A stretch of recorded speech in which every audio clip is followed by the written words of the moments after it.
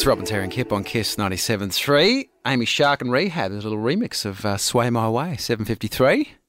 Busy time at Brisbane Airport, at all sorts of airports, with people coming back from holidays at the moment. But anyone knows travelling at the moment, Robin, check-in baggage. I have spent longer waiting for a single bag than I have in the flight to Sydney or Melbourne in the last few weeks. So I'm just all for carry-on to try and get past it as best I can. But you only ever wear one pair of shoes. I know. I've got a pair of joggers. I can't do that. I have to check it in. But well done for you and your little Skyfall bag. Yeah, and Melbourne's difficult. Melbourne's difficult too because you've got to take big jackets and things like that. It's hard. Well, I'm wearing the jacket right now. I carry everything in the jacket, as it turns out. And I carry the bag, and I'm fairly much covered for the weekend. But here's the thing about the Skyfall bag. Skyfall, how many years ago was that? So was this a free promo backpack from when the movie came out? Yeah, and what's great about it for my travels, it's got a zip up at one end, it's got a zip up at the other end, it's got a zip up on the top and in the front. In other words, it has secret compartments because it's a James Bond bag. Oh, right. Yeah, okay. Great. I thought that was great. And it meant I could carry more stuff, I could put more stuff in different sections.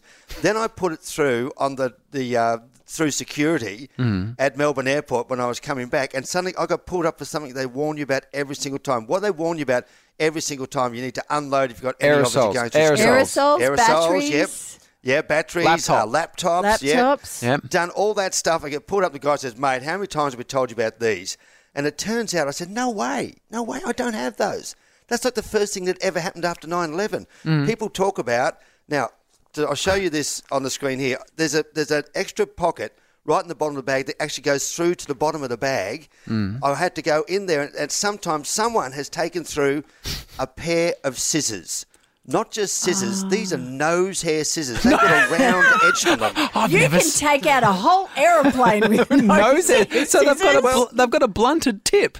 Yeah, they're round at the top. Now, initially, Kip and Robin, I did think the same thing. They're not even sharp scissors. What makes them dangerous? But let's think about it. You got a pair of scissors in this COVID environment that you will stick up your nose, twirl it around a couple of times either side and pluck it back out again. That's a death threat. But I had no idea I had this lethal weapon inside my James Bond bag until it's got a zip in the bottom of the secret compartment. So now I'm getting pulled aside for scissors. So do you reckon James Bond is missing his nose hair? So in the next James Bond, he's just got hair just pouring out of his nostrils. I don't think so. It's a good question. Have you ever been pulled up at an airport? No, I don't think I've ever. I did. I used to work with a guy who was famous for trying to put things in people's cases, and what? He would just as a joke. He was ridiculous, and he once fit a knife in somebody's iPad cover. He stuck it behind the iPad cover. As a prank. As an idiot. Yeah. So as they've gone through, have you got something in your iPad? The guy's like, no. Open it up, and there was thank goodness it was a butter knife, so it didn't look that bad. But it's still oh my gosh. It's still made for a conversation. Well, I have, and actually 32230973, because so many of us are travelling now. If you've ever been pulled up for something, can you give us a call? Because we'll take some calls after 8. But I got asked to take something off that I point blank refused. Ooh. But I'll tell you what that was. And I'll stay here with my scissors just in case we're attacked by Dr. Nose. You're ready? 32230973. Robin, Terry and Kip. Kiss 97.3. Carly Rae Jepsen. It's Rob and Terry and Kip on Kiss 97.3 809. Terry travelled from Melbourne a few days back, brought his special spy backpack, the Skyfall backpack, promotional backpack. Yeah, and it had a compartment down the bottom. I didn't know about it. I hadn't taken it through security before, and there they were, the nose hair scissors with the rounded edges, dipped in COVID and ready to take out a pilot. You guys don't understand that often going through security, this happens to me all the time, where you know, and the new ones now at Brisbane where you just put your arms out and they take a scan of you, which is so good. Yep. And then if you fail that, any chick that wears an underwire bra, it's problematic. Oh, really? They can sometimes go off. So I always go off around the chest area, and I'm saying to you, I'm promising you people, there's nothing there. Yes. But the other one that was only recent was that they asked me to come to, and they said, would you like to go to a room so we can look at it? I'm like, no, it's my belly button ring. And they're like, oh, can you please. remove it? I'm like, babe, I haven't even looked at it for 20 years. I'm not going to take it out. Yeah, right. But they get all funny about that sort of stuff. Yeah, did you have to like lift your shirt up and at least show them it was there? Oh, and yeah, then show my very attractive stomach. There it is. Look at this. But between your bangles and your jangles and a metal detector, you'd just be like... Oh, I yeah. know, but you can see the bracelets. It's like in winter, Yeah. you can't, but 2 underwire bras and a belly button ring, I reckon you're all good. So we're asking the question, Yes. what did you get caught with at airport security? And Pull it Shanae. aside. Hello, Shanae. Good morning, guys.